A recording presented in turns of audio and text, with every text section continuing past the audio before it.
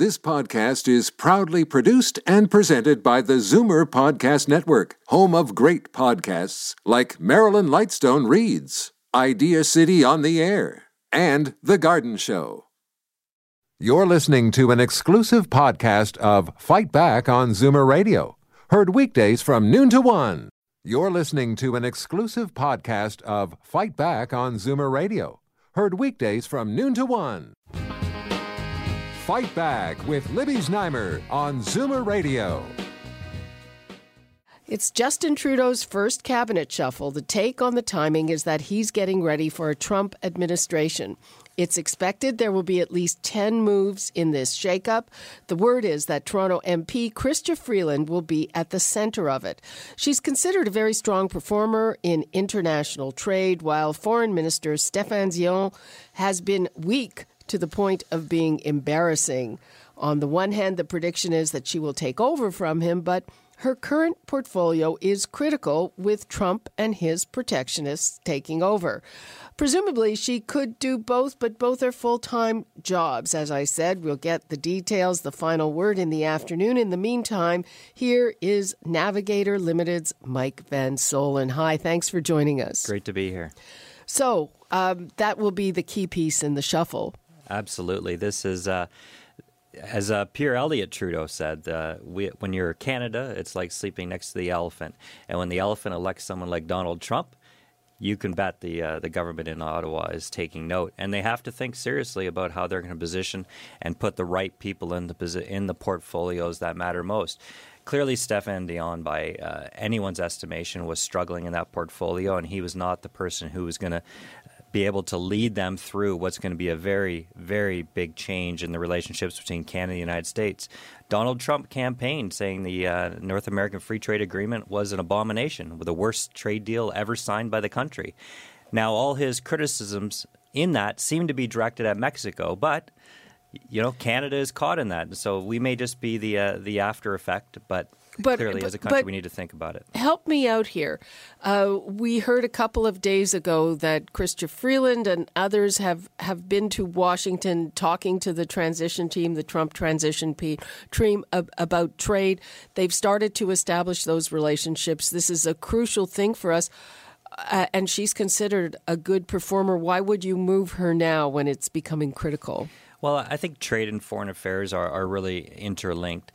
You simply had to have someone in that foreign affairs portfolio who could punch above his weight, punch with more effect than Stéphane Dion was able to. I think her fingerprints will still be all over trade. Those departments are run out of the same building in Ottawa, so there will be a close link between the trade and the foreign affairs portfolio. The key thing for the government is it's great to hear that they've been having those early conversations with the new administration. That's going to be important to get them off on the right foot. They don't want to become a target of Mr. Trump's two thumbs in the Twitterverse. So I think that groundwork is important.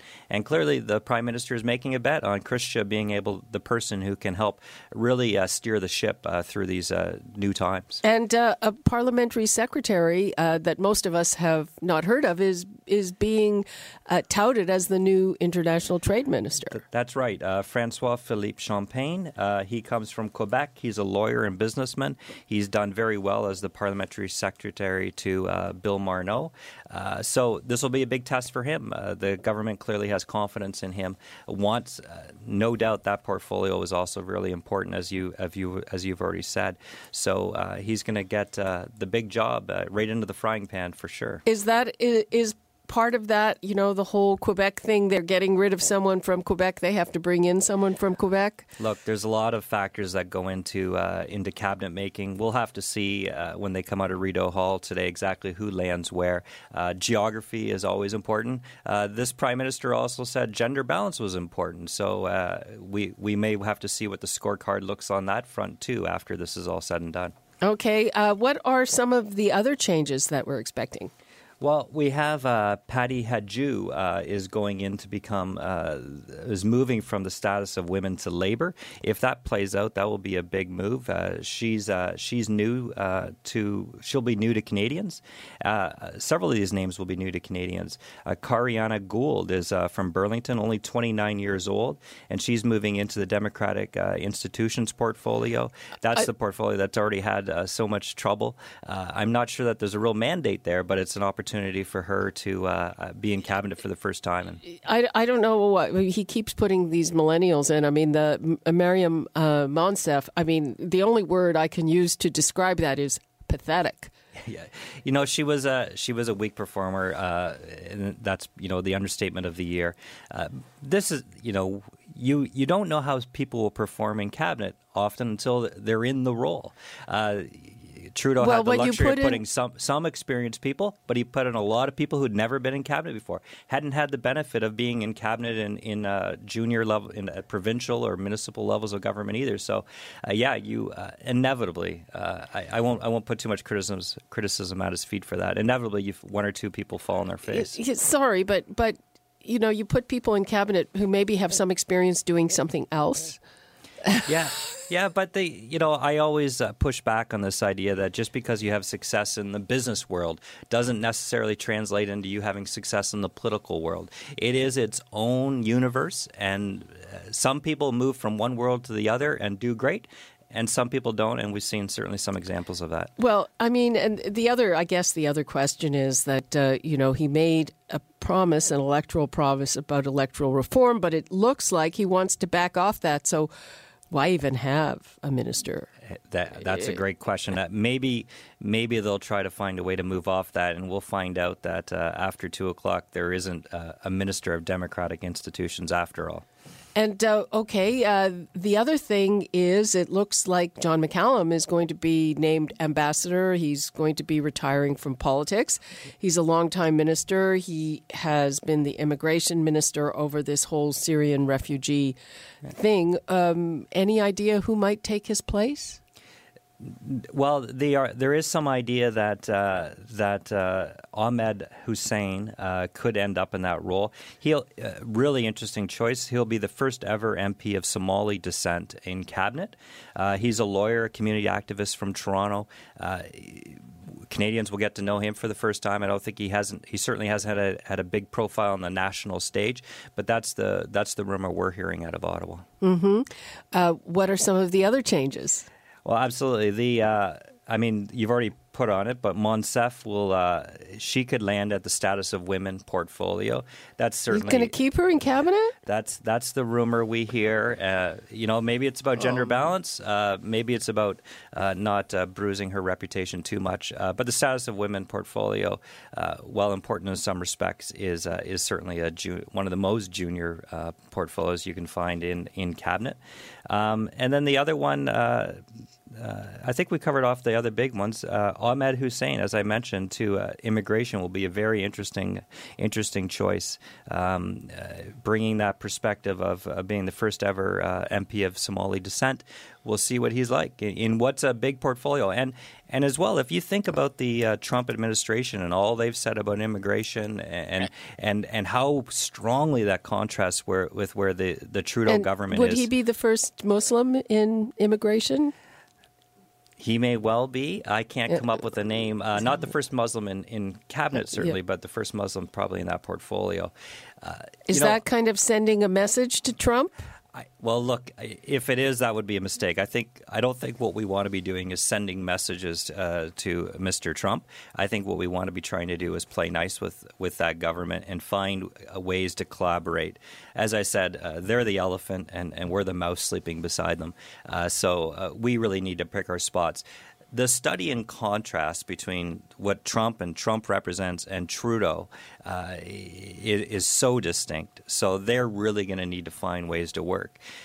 In so many ways, it's reversed from 2 years ago where we had Harper and Obama.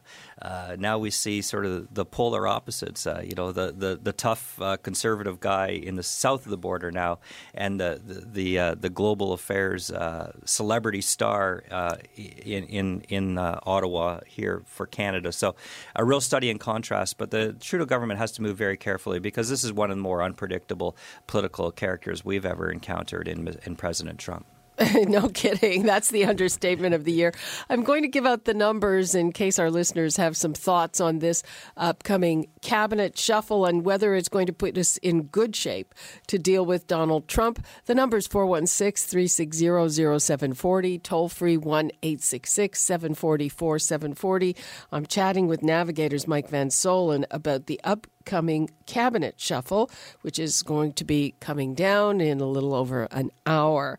And overall, do you see Trudeau with his celebrity status as kind of a leader of the, say, progressive left-leaning leaders in the world? Well, he really, the only thing he has that character for sure. I mean, Canada is still a small power, a medium power in terms of the big countries of the world, but he is sort of the standard bearer for that celebrity leader for sure.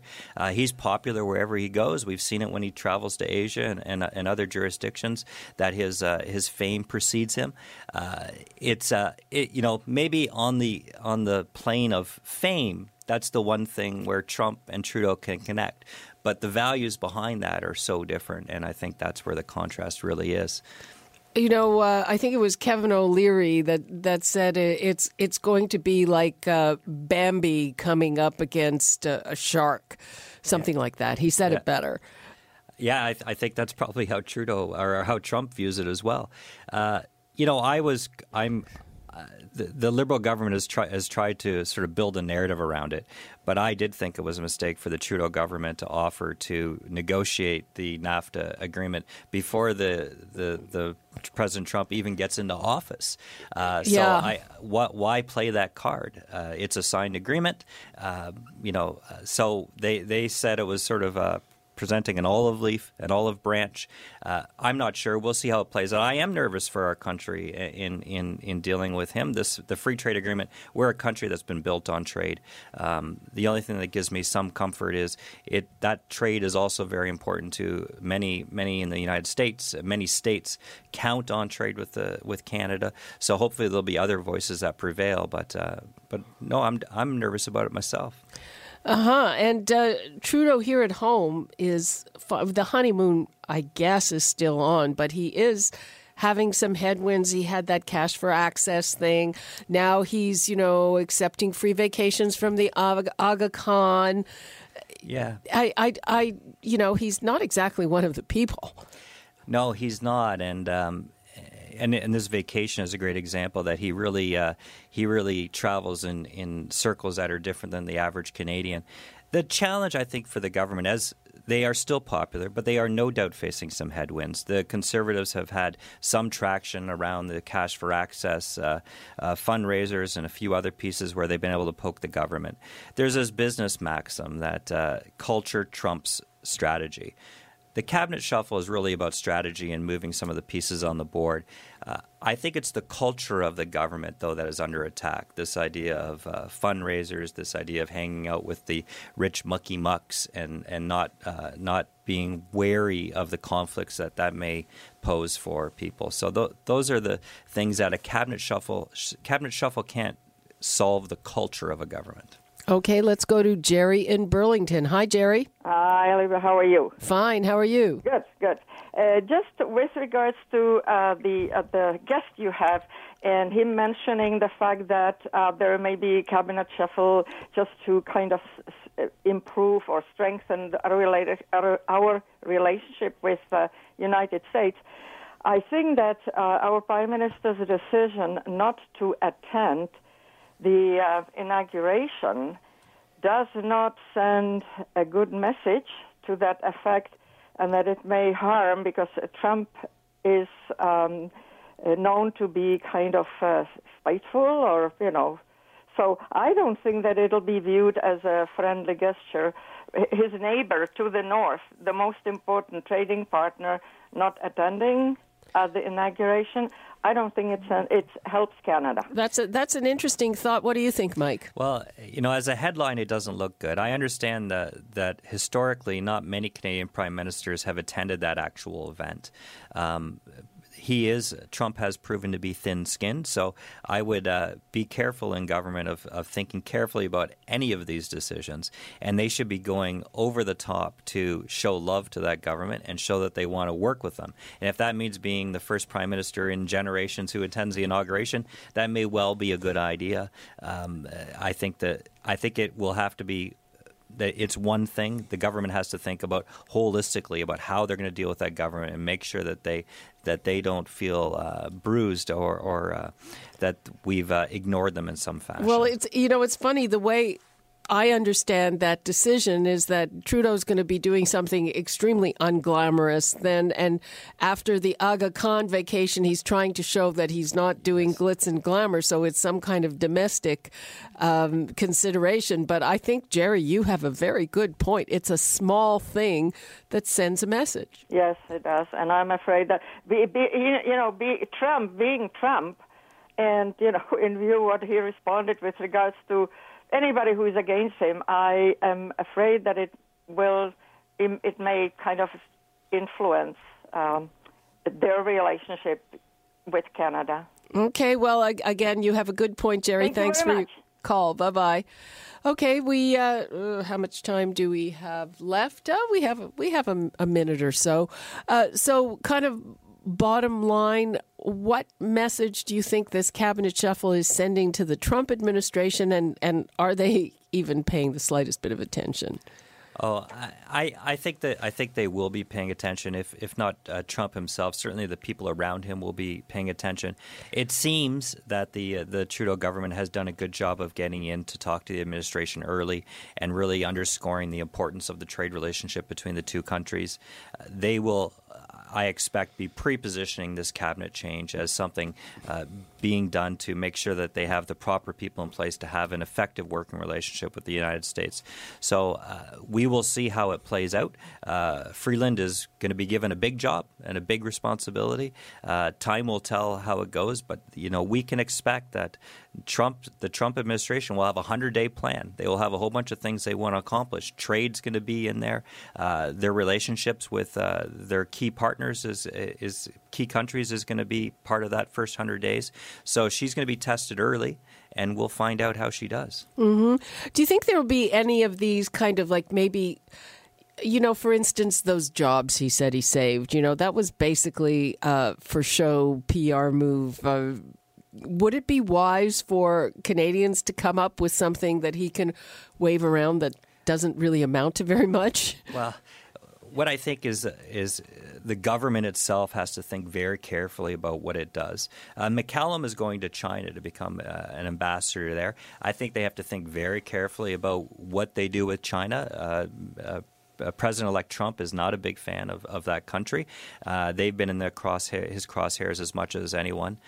So I think we have to be really careful about our moves. And Canadian businesses need to really think about the moves that they make in the coming months and year, that they don't unintentionally twig or get on the wrong side of the Trump administration. So everything has to be looked at through the lens of the Trump administration and their views. Okay, that is all the time we have. Mike Van Soelen, thank you so much for joining us. Thanks so much for having me. Okay, appreciate your insights. You're listening to an exclusive podcast of Fight Back on Zoomer Radio, heard weekdays from noon to 1. You're listening to an exclusive podcast of Fight Back on Zoomer Radio, heard weekdays from noon to 1. You're listening to an exclusive podcast of Fight Back on Zoomer Radio, heard weekdays from noon to 1. This podcast is proudly produced and presented by the Zoomer Podcast Network, home of great podcasts like Marilyn Lightstone Reads, Idea City on the Air, and The Garden Show.